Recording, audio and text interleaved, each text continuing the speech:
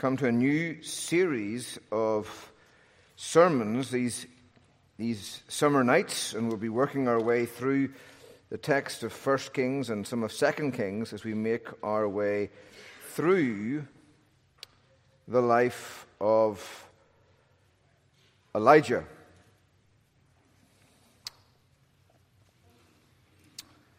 And as we'll see, I trust there's some remarkable parallels between Elijah's time and ours. Elijah ministered in the midst of a time of spiritual decline and idolatry, where people were turning away left and center from the worship of the living God. And of course, we see that happening in America all around us. Secondly, he ministered in the midst of a time of cultural pressure and opposition. The state, namely Ahab, more about that in a moment, Ahab and Jezebel opposed him viciously and actively, and again we see that in the rise of this cancel culture and wokeism, and the alphabet mafia, who are putting increasing pressure on Christians, especially in the workplace, to back down and stand down from our Christian convictions. And then thirdly, Elijah will give us, I trust, a wonderful example of what it means to stand faithful and true amidst a hostile environment. His resolve, his courage, his determination to remain faithful to God's word, which is a constant theme in his prophetic ministry, I trust will be an encouragement to us as well. And of course, we'll see God's providence. God tells us, God gives us stories in the Bible so that we learn to see the unseen hand of God in our lives, right? We don't see God at work all the time. But when you turn to the Bible and you see the stories of men like Abraham and Isaac and Jacob and Joseph and Joshua and the judges, and Goliath, and tonight and later Elijah, we begin to see the patterns of God's handiwork, the way he works. Police officers will see patterns of crime and they will detect the same criminal at work by his MO. And God, of course, is much better than a criminal. He's working in the background, but we see his MO in these stories. And sometimes when he seems to be most absent, he's actually most present, like in the book of Esther, for example, where his name is never mentioned, and yet the apparent absence of God from the pages of the book actually stresses his presence at work in Esther's life for all who have eyes to see. And so we will, I trust, have assurance as we read this story and come to face with not just the man Elijah, but the God of the man of Elijah, that we will learn the lesson that as God was with him, he shall be with you, and I trust also he shall be with me. And so let's turn then to this book and we'll read together. And let's begin in 1 Kings 15, verse 33.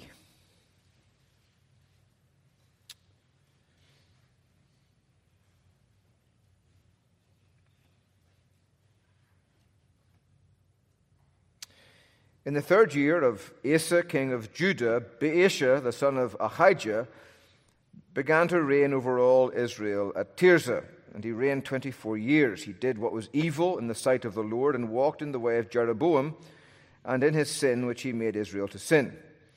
And the word of the Lord came to Jehu the son of Hanani against Baasha, saying, Since I exalted you out of the dust and made you leader over my people Israel, and you have walked in the way of Jeroboam, and have made my people Israel to sin, provoking me to anger with their sins. Behold, I will utterly sweep away Baasha and his house, and I will make your house like the house of Jeroboam, the son of Nebat. Anyone belonging to Baasha who dies in the city, the dogs will eat, and anyone of his who dies in the field, the birds of the heavens shall eat. Now the rest of the acts of Baasha and what he did and his might, are they not written in the book of the Chronicles of the kings of Israel? And Baasha slept with his fathers and was buried at Tirzah. And Elah his son reigned in his place. Moreover, the word of the Lord came by the prophet Jehu to the son of Hanani against Baasha and his house, both because of all the evil that he did in the sight of the Lord, provoking him to anger with the work of his hands, in being like the house of Jeroboam, and also because he destroyed it. In the 26th year of Asa, king of Judah, Elah the son of Baasha began to reign over Israel in Tirzah, and he reigned 2 years. But his servant Zimri, a commander of half his chariots, conspired against him.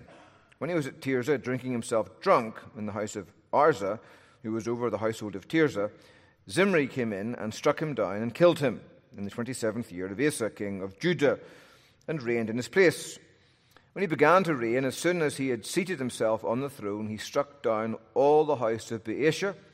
He did not leave him a single male of his relatives or his friends.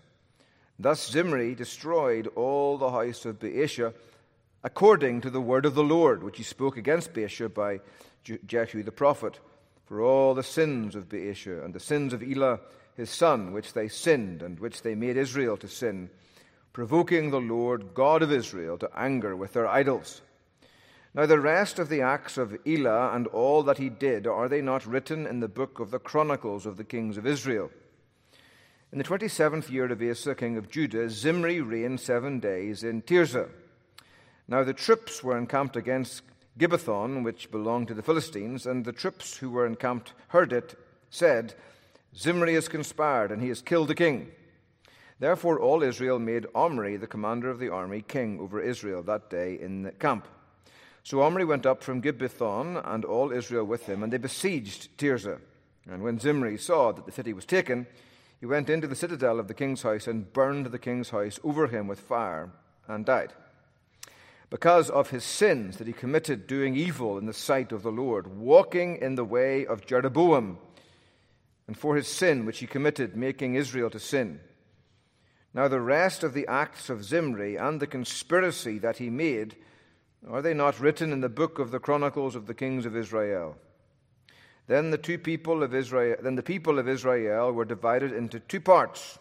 Half of the people followed Tibni, the son of Ginath, to make him king, and half followed Omri. But the people who followed Omri overcame the people who followed Tibni, the son of Ginath. So Tibni died, and Omri became king.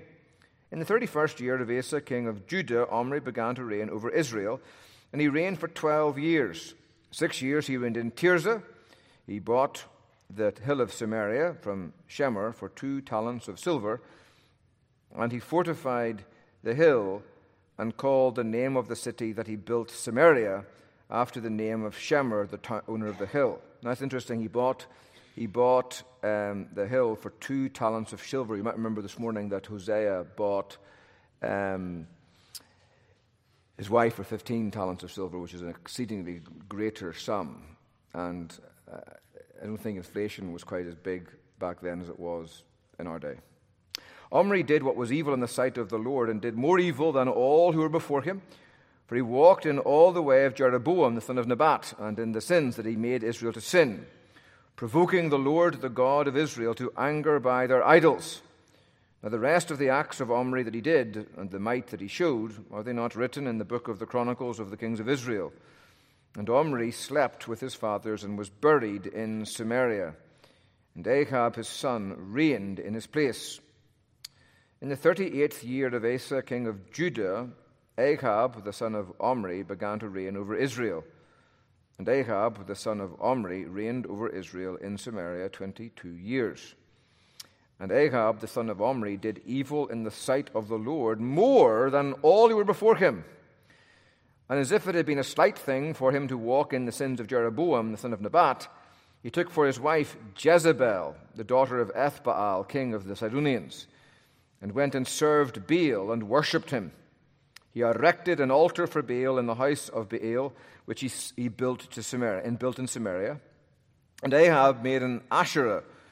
Ahab did more to provoke the Lord, the God of Israel, to anger than all the kings of Israel who were before him. In his days, Hiel of Bethel built Jericho.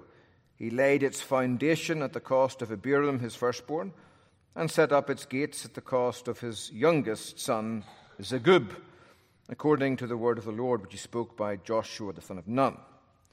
Now Elijah the Tishbite of Tishbe in Gilead said to Ahab, As the Lord, the God of Israel, lives, before whom I stand, there shall be neither dew nor rain these years, except by my word.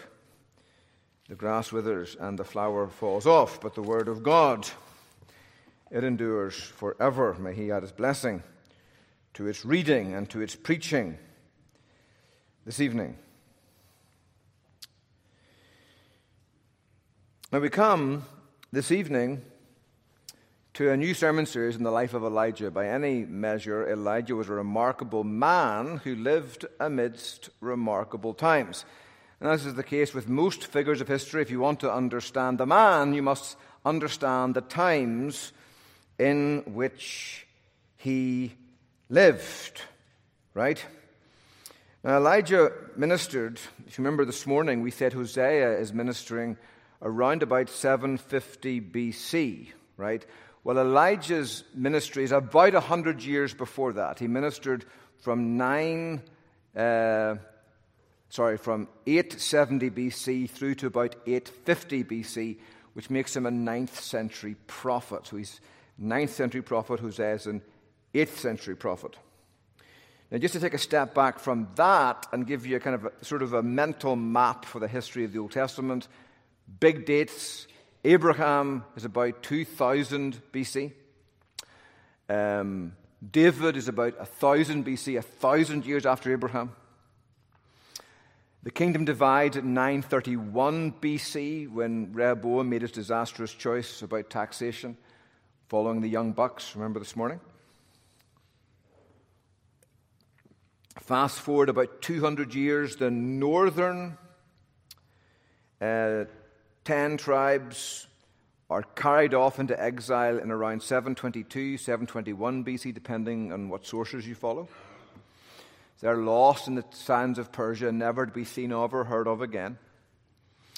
And then the southern 2 tribes, Judah and Benjamin, they and the Levites, they last longer and decline slower for various reasons we'll get to in a moment. But they aren't taken off until the 6th century. And you remember there were 3 deportations, 605 BC, Daniel and the young, smart, top-thinking young men are taken off, young men are taken from Jerusalem to Babylon to prepare them to be surrogate leaders later. They take them out of Jerusalem, first of all, and then hope to take Jerusalem out of them by cultural brainwashing. Then in 597 BC, you remember Jehoiakim rebels against Babylon.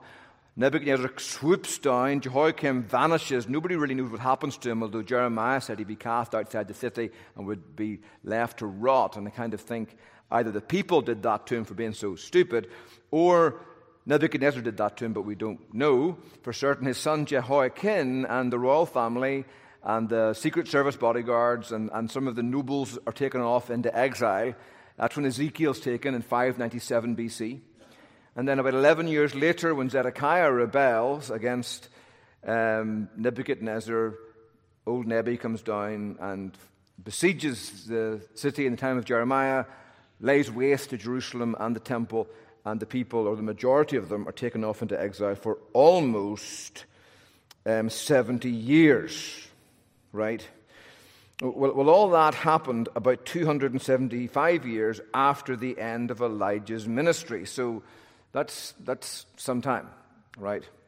Elijah's back in around 870 to 850 BC. Just giving you kind of like some kind of where to put him in history. So wind back. Solomon dies, Rehoboam becomes king, he refuses to lower the taxes, listens to the young bucks, raises the taxes. My dad disciplined you with whips, I will discipline you with scorpions, remember? And that provoked the northern 10 tribes to split from Judah, and God gave them into the hand of Jeroboam, the son of Nebat, Jeroboam the first. He becomes the king of those northern 10 tribes, you remember. And you remember we said this morning he made 3 critical mistakes, Jeroboam did. He made a new temples at Dan and Bethel. He made new gods, the golden calves, golden bulls, and he made new priests. He made a new priesthood. And for those things, God leveled judgment upon Jeroboam. And from that moment on, kind of this refrain that kind of echoes after almost every northern king. He walked in the sins of Jeroboam, the son of Nebat, as kind of not a good thing. And because of that, the northern tribes quickly slip into the spiritual abyss of darkness, much faster than the southern kingdom, for three reasons. First of all, the south had the temple, and because they had the temple, they had the blood sacrifices. And whenever you separate the people from the true worship of God, that always has disastrous spiritual effects, right? So always remember that when you're moving city and town, you want to go to a place where there's a good church. When you're thinking about a new job, or where you might go next, always think, where is a good church? If you cut your family off from solid biblical worship, it'll always have disastrous effects. And that's what really Jeroboam did in making these pagan bastard shrines and cutting his people off from the temple. Okay, that's the first thing. The second thing was, because of that, the south had much more access to the Word of God. It's almost like a cell tower. It's almost like the temple acted a bit like a cell tower. And if you're too far away from the temple, you don't get the Word of God. Now, they did get the Word of God. Elijah speaks to them, and so did Hosea and Amos. But when you look at the major and minor prophets, it's not insignificant that only two of the prophets, Hosea and Amos, direct their ministry against Israel. All the rest speak to the south. So it's almost as if you have no temple, no mediated presence of God in the gospel of the Old Testament. You don't get the Word of God either. And that's a significant thing to denude your life from. When you want to be in a place where the Word of God comes home to your heart in truth, and also hopefully in a felt sense of God's power. And then the third reason why the northern kingdom unravels faster is when a nation collapses spiritually, it always collapses sexually. When it collapses sexually, then it also collapses morally. When it collapses spiritually, sexually, and morally, it almost always then collapses into political chaos and discord as well. And you see that here in 1 Kings 16. As the normal orderly succession of one king after the other is replaced by regicide, coup d'etat, and suicide, left, right, and center. It's all very Machiavellian. Hold on to power as best you can. And it's better to be feared than to be loved, seems to have been the ethos in the house of Baasha and the kings after him in the northern kingdom. So we get to 1 Kings 16 and 29, and we actually come into a new kind of chapter. Not in the Bible, but in Israel's history. And in one sense, you get the sense, reading between the lines of these verses, that this was the best of times, and it was also the worst of times. It was the best of times in that suddenly, Israel enjoyed a brief moment of political stability and financial prosperity. They enjoyed a time of political stability, right? If you look at this, suddenly there's been one king after the other, one guy reigning only 7 days, the division in the time of Tibni and Omri, and then suddenly you get Ahab coming to the throne and holding on to the throne for 22 years. Right? And that's not to be snuffed at. That's 22 years of stability. Up to that time, it was no fun being a king in Israel. It was a bit like Norm in Cheers when he walked in, and Sam, the bartender, said, "How's it doing, Norm?" And he goes, "It's tough." He said, "I live in a dog-eat-dog world, and I'm wearing milk-bone underwear." And it was like that being a king in Israel. They're getting attacked on all sides. And suddenly Ahab comes to the fore. And he's evidently the kind of man who knows how to hold on to power. Deceit, manipulation, cruelty, and murder. It's all, as I said, pretty Machiavellian. And it wasn't that Ahab was a better man. That's quite the reverse, of course. But he did know how to hold on to power and to keep control. And in some sense, that can be a good thing, right? Political stability is normally a good thing. It's good for national morale, it's good for national defense, and it's good for national business. And so things weren't all bad in Ahab's time. There was political stability, and the people enjoyed some sense of peace. And from political stability, they enjoyed financial stability. Ahab's decision to marry Jezebel, most scholars see as a shrewd kind of international alliance. Jezebel is the daughter of Ethbaal, more about that in a second, who's the king of the Sidonians. And the Tyre of Sidon was a port city in the Tyro-Phoenician culture. And they were merchants with a vast navy, a port system, trade routes throughout the whole Mediterranean. They made glassware, and they also made purple garments, which were worn by wealthy, rich people. We were kind of, the logo emblazoned. That's how you know if you've spent money on clothes in our day. Is there kind of a polo guy on a horse, or is there some other, alligator or something on your shirt? Then you spent some bucks for your money. In those days, it was the color and how well it was dyed. And the Sidonians were masters in dyeing clothes and curtains and drapes and so forth and so on. And so when you marry into that line, you suddenly get access for all of Israel's trade. Opens up to the whole Mediterranean. And it would almost certainly have meant boom time in Israel, financially speaking. People had then more money in their pockets, and we humans tend to like that. And in America, putting more money in people's pockets is often a recipe for success in political office. So it was the best of times, political stability and financial prosperity. But reading beneath the surface, in fact, not even beneath, but right on the surface, we see also quickly these were the worst of times, times of spiritual apostasy. Ahab's soul was rotten to the core. He did evil, verse 30, more in the sight of the Lord, more than all who were before him. In other words, he won the evil award. Now that's significant, but it's significant because his dad did the same thing. Remember in the previous section in verse 25 and following, Omri did what was evil in the sight of the Lord and did more evil than all who were before him. For he walked in all the way of Jeroboam the son of Nebat and in the sins that he made Israel to sin. Provoking, literally the verb means to infuriate the Lord, the God of Israel, to anger by their idols. So Omri was bad.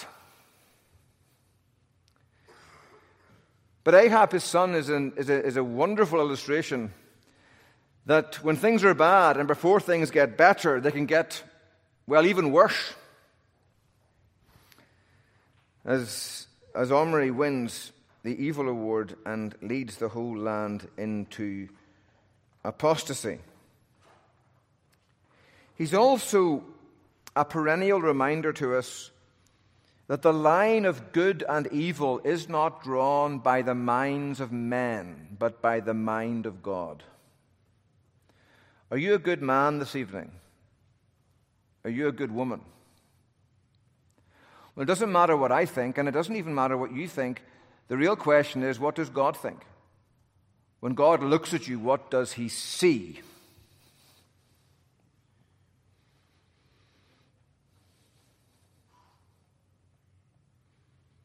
Now, most people, when you say that to them, especially in the church, will say to themselves, well, nobody's perfect. I mean, we're all sinners. Nobody's perfect. A.W. Tozer made the statement once that nobody's perfect is the saint's greatest complaint and the hypocrite's cushion. The saint's greatest complaint, nobody is perfect. Oh, I wish I was better than I was. I wish I'm better. I'm a man of unclean lips. I live among a people of unclean lips. It's the saint's greatest complaint, but it's also the hypocrite's cushion. No one's perfect. But that's not to say that all men stand on an equal footing before God. We are all sinners. All have sinned and fall short of the glory of God. In that sense, there's no difference, right? But when the Bible judges the character of a man, especially a man in the covenant of community where the gospel of grace is available, it's clear that some men are more righteous than others, and some, by the same measure, are more evil.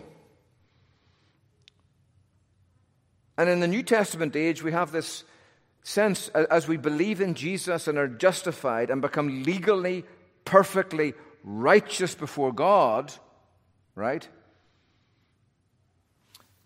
Without denying that, Paul will also warn the church, do not grieve the Holy Spirit of God by whom you are sealed by the day of redemption. And he's not denying the doctrine of justification by faith alone when he says that. The way you speak to your wife, ladies, the way you speak back to your husband can grieve the Holy Spirit, even though you're justified. God doesn't go, I can't see your sin. Can't see it. No, can't see it. No. The way you speak can grieve God's Holy Spirit. He won't damn you for your sin if you're truly saved. That doesn't mean God doesn't see your sin. And that kind of grace boy doctrine that all men are equal, we're all equally wicked, doesn't matter who you are. The Jim Elliot laying his life down in South America in the jungles is no better than, a man hopelessly addicted to alcohol, drugs, and porn. That makes a mockery of the gospel. Paul prays, you remember, to the church in Colossians. And so from the day we first heard, we have not ceased to pray for you, that you may be filled with the knowledge of his will in all spiritual wisdom and understanding.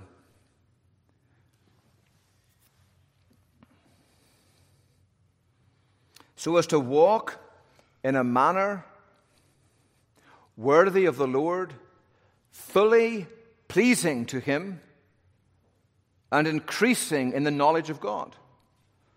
Paul evidently has a theology that a justified Christian, no danger of being damned, you understand? But in his relationship to his Father and his day-to-day walk, we can be more or less pleasing to God.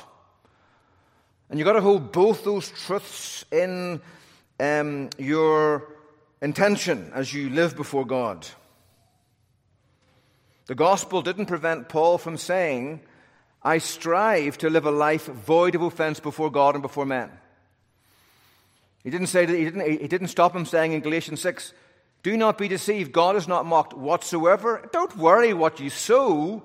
The grace of God will cover all of your mistakes. No, Paul says, do not be deceived. Why? Because most men are. Whatsoever you sow, that you will also reap. There is a sowing and reaping logic of life that the gospel does not eradicate, but rather it establishes. Do not be deceived. Whatsoever a man sows, that he will also reap. He who sows to the flesh will from the flesh reap corruption. He who sows to the Spirit will from the Spirit reap everlasting life. Whatever a life of fully pleasing to God looks like, it didn't look like the life of Ahab. He did evil in the sight of the Lord, and it was wicked. And so I'm asking you this evening, what does God see when he looks at you? And I recognize those of you of tender conscience are going to be going, oh no. As I try to afflict the comfortable and comfort the afflicted, the afflicted are going to feel even worse, and the comforted are going to walk off saying nobody's perfect. But what does God see when he looks at you? Are you concerned? Does that concern you? Is your conscience sensitive to the eye of God and the smile of God? Are you concerned about the way you walk, the things you watch on television, your social media use, how you can flick through endless reams on Instagram and Snapchat and other social media platforms? I'll not go on, I'll show my ignorance, but are you sensitive to that?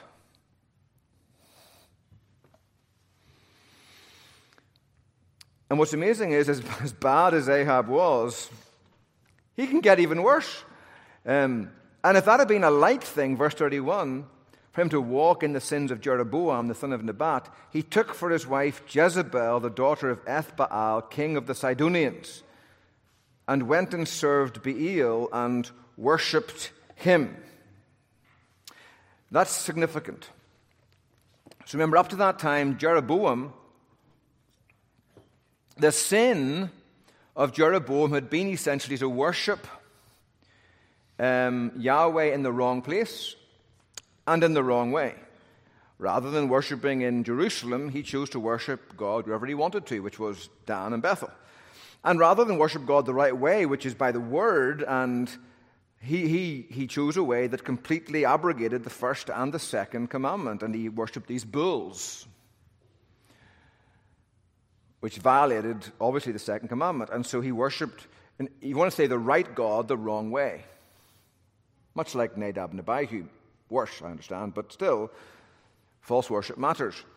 But here, as Ahab marries Jezebel, he begins a new practice. He actually went and served Baal. He's no longer pretending he's worshiping Jehovah.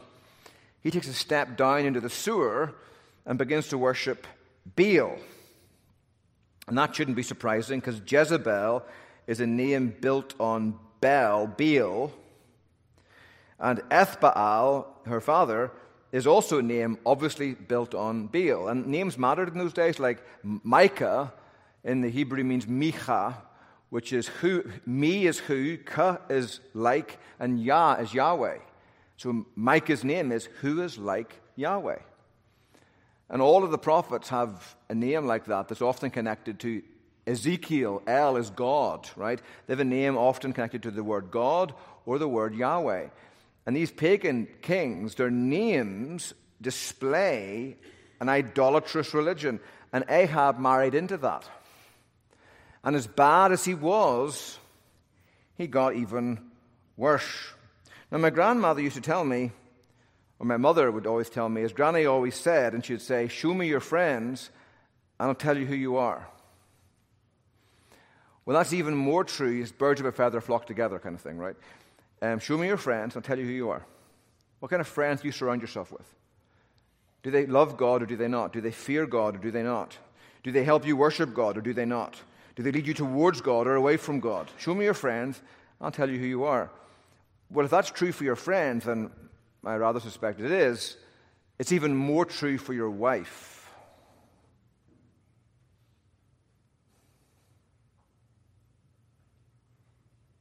The person you select for your wife, young people, let me speak to you a second.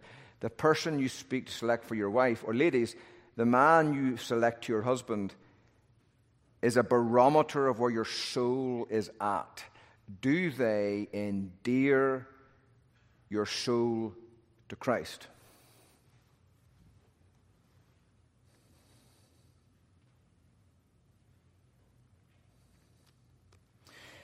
Who you choose to marry reveals much more than your taste in women or men. It reveals the sensitivity of your heart spiritually.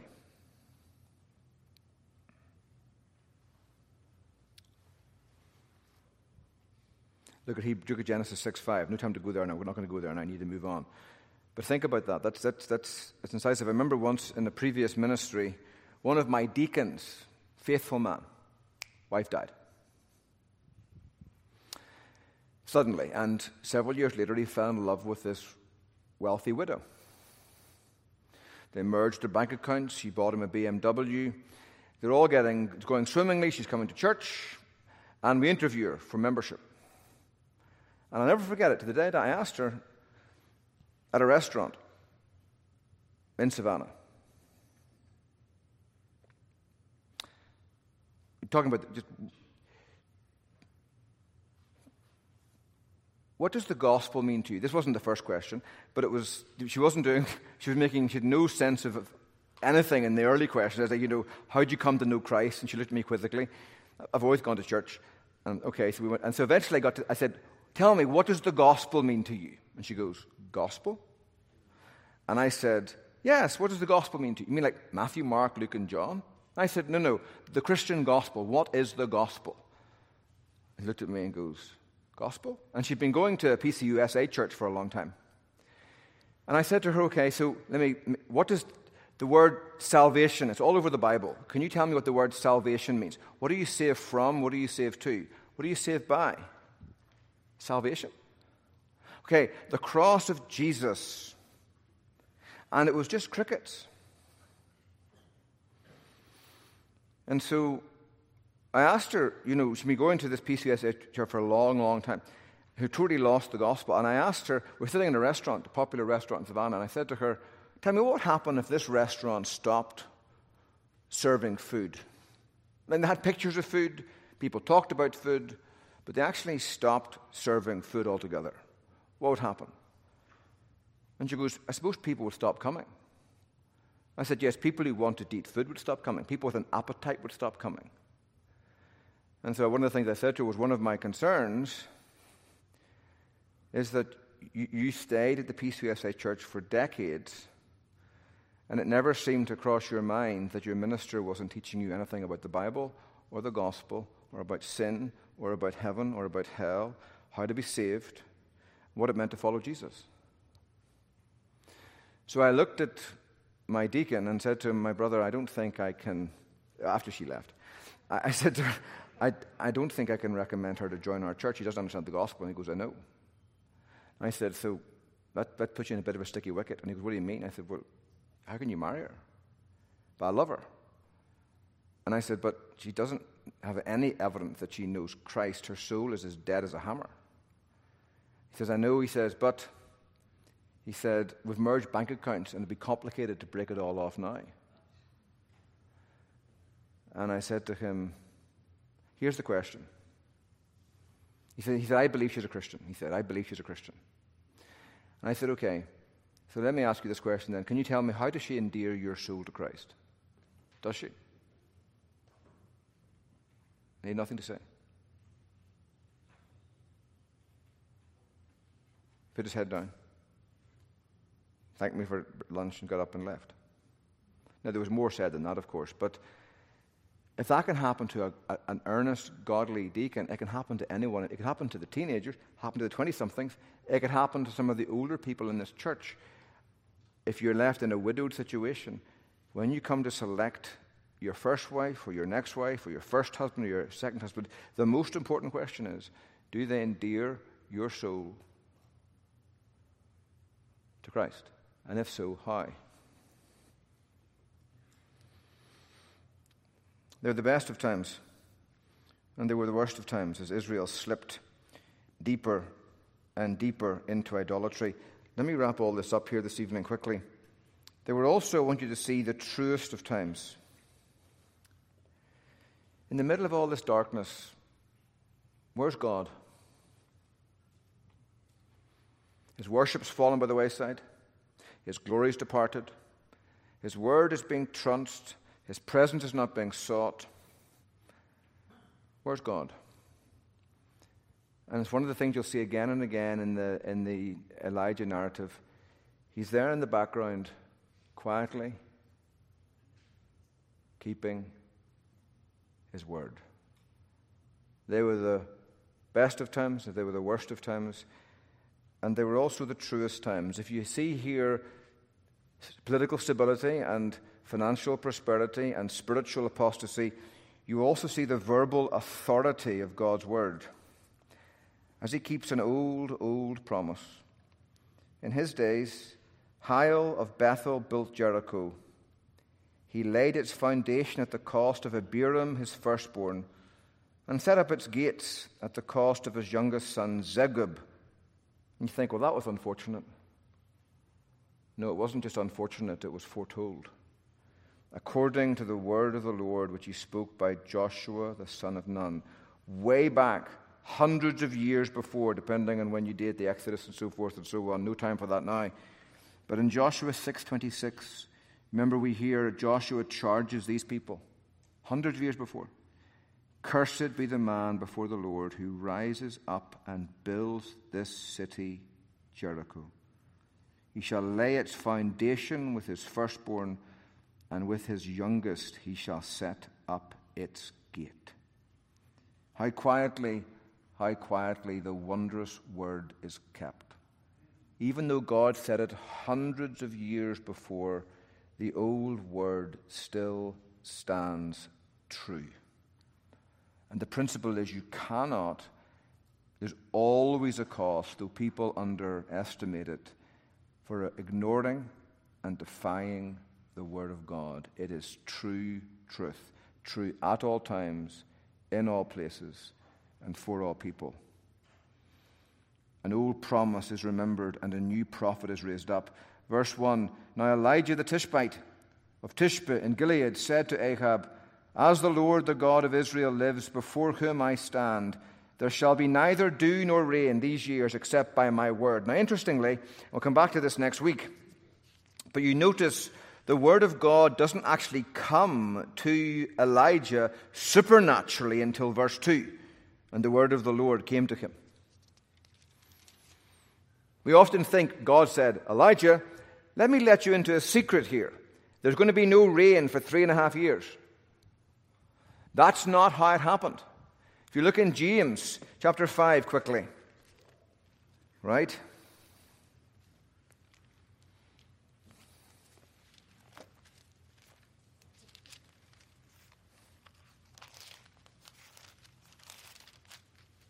Verse 17. Elijah was a man with a nature like ours, and he prayed fervently that it might not rain. For 3 years and 6 months it did not rain on the earth. Then he prayed again, and heaven gave rain, and the earth bore fruit. Now he prayed, but the question is, why did he pray? This wasn't name it and claim it theology. This was read it and claim it theology. Elijah's been watching Israel apostatize, turn away from God, and walk all over God's covenant. And evidently Elijah had read the word of God in the book of Deuteronomy, chapter 28, verse 23 and 24 as part of his devotion. And you remember God said, in part of the curses, if you ignore my word and defy me and follow other gods, God says, the sky over your head will be bronze, the ground beneath your feet, iron. The Lord will turn the rain of your country into dust and powder. It will come down from the skies until you are destroyed. And Elijah read that. He didn't hear a voice. He read a voice. And on the basis of what God said in his word, Elijah said to God, in his prayer, how can you sit there in heaven and do nothing? You've got to stop the rain and send drought upon these people. Show your power, O God. How long will Israel mock you? The Baal worship was the male god, and Ashtoreth was the female god. And the mythology of the theology of Baalism was Baal and Ashtoreth watch you have sex in your cultic shrines with prostitutes. And as you have sex with them, it kind of turns Baal on, and he has sex with Ashtoreth. And the thunderstorms are their orgasm in the sky. That was their theology, literally. Baal was the god of rain, and Elijah reads in his Bible God threatening to stop the rain. He says, Lord, how long, this is his imagination, but I think it's true, I know it's true, Lord, how long will you let Baal mock you? And he prays, and he does more than pray. He steps out on the word of God and says, it'll not rain for 3.5 years by my word. And God stopped the heavens. Not because God let Elijah into the secret supernaturally, but because Elijah opened his Bible and read it. And what he read, he believed. And what he believed, he prayed. And what he prayed, God did. That's how faith works. Faith comes by hearing, and hearing by the word of God. And I dare say it, that wasn't the first time Elijah did something like that. He was a man who read his Bible. He was in his Bible. He took God's word seriously. And if there's a lesson to be learned from the life of Elijah, it is simply this. You'll never stand steadfast in sliding times if you don't stand on this book, if you don't marinate your soul in the words of God and in the gods of the word, because the two go together like water and wet. God has spoken, he says it. And that settles it. And it's on this book, which is why in this church our first great conviction is we exist to proclaim the word of God. And then model the grace of God and extol the glory of God. But it all begins with this book, central in this pulpit. But there are many churches where the pulpit's in the middle and the Bible's in the middle, but the word of God has been shoved out the door. I want to ask you this evening, seriously, how does the word of God what role, what place does it have in your life? Are you reading it? Are you pondering it? Are you hiding it in your heart?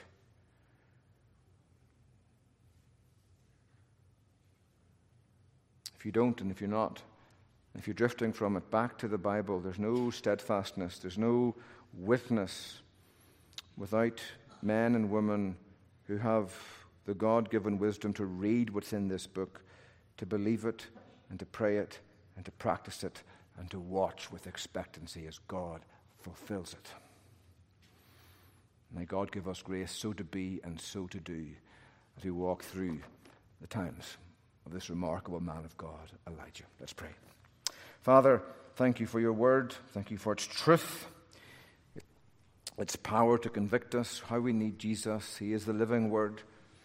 Lord Jesus, there's no life to please you without your help, without justifying us, sanctifying us, cleansing us. Lord Jesus, as we open the Bible every day, may we regard it not just as a book of words, but as the book of God, a place to meet God and to seek God and to find God and to know God and to get our orders on how to serve God.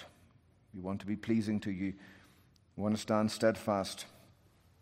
Though this world is fast going to hell, Father, keep this church on the narrow road that leads to heaven.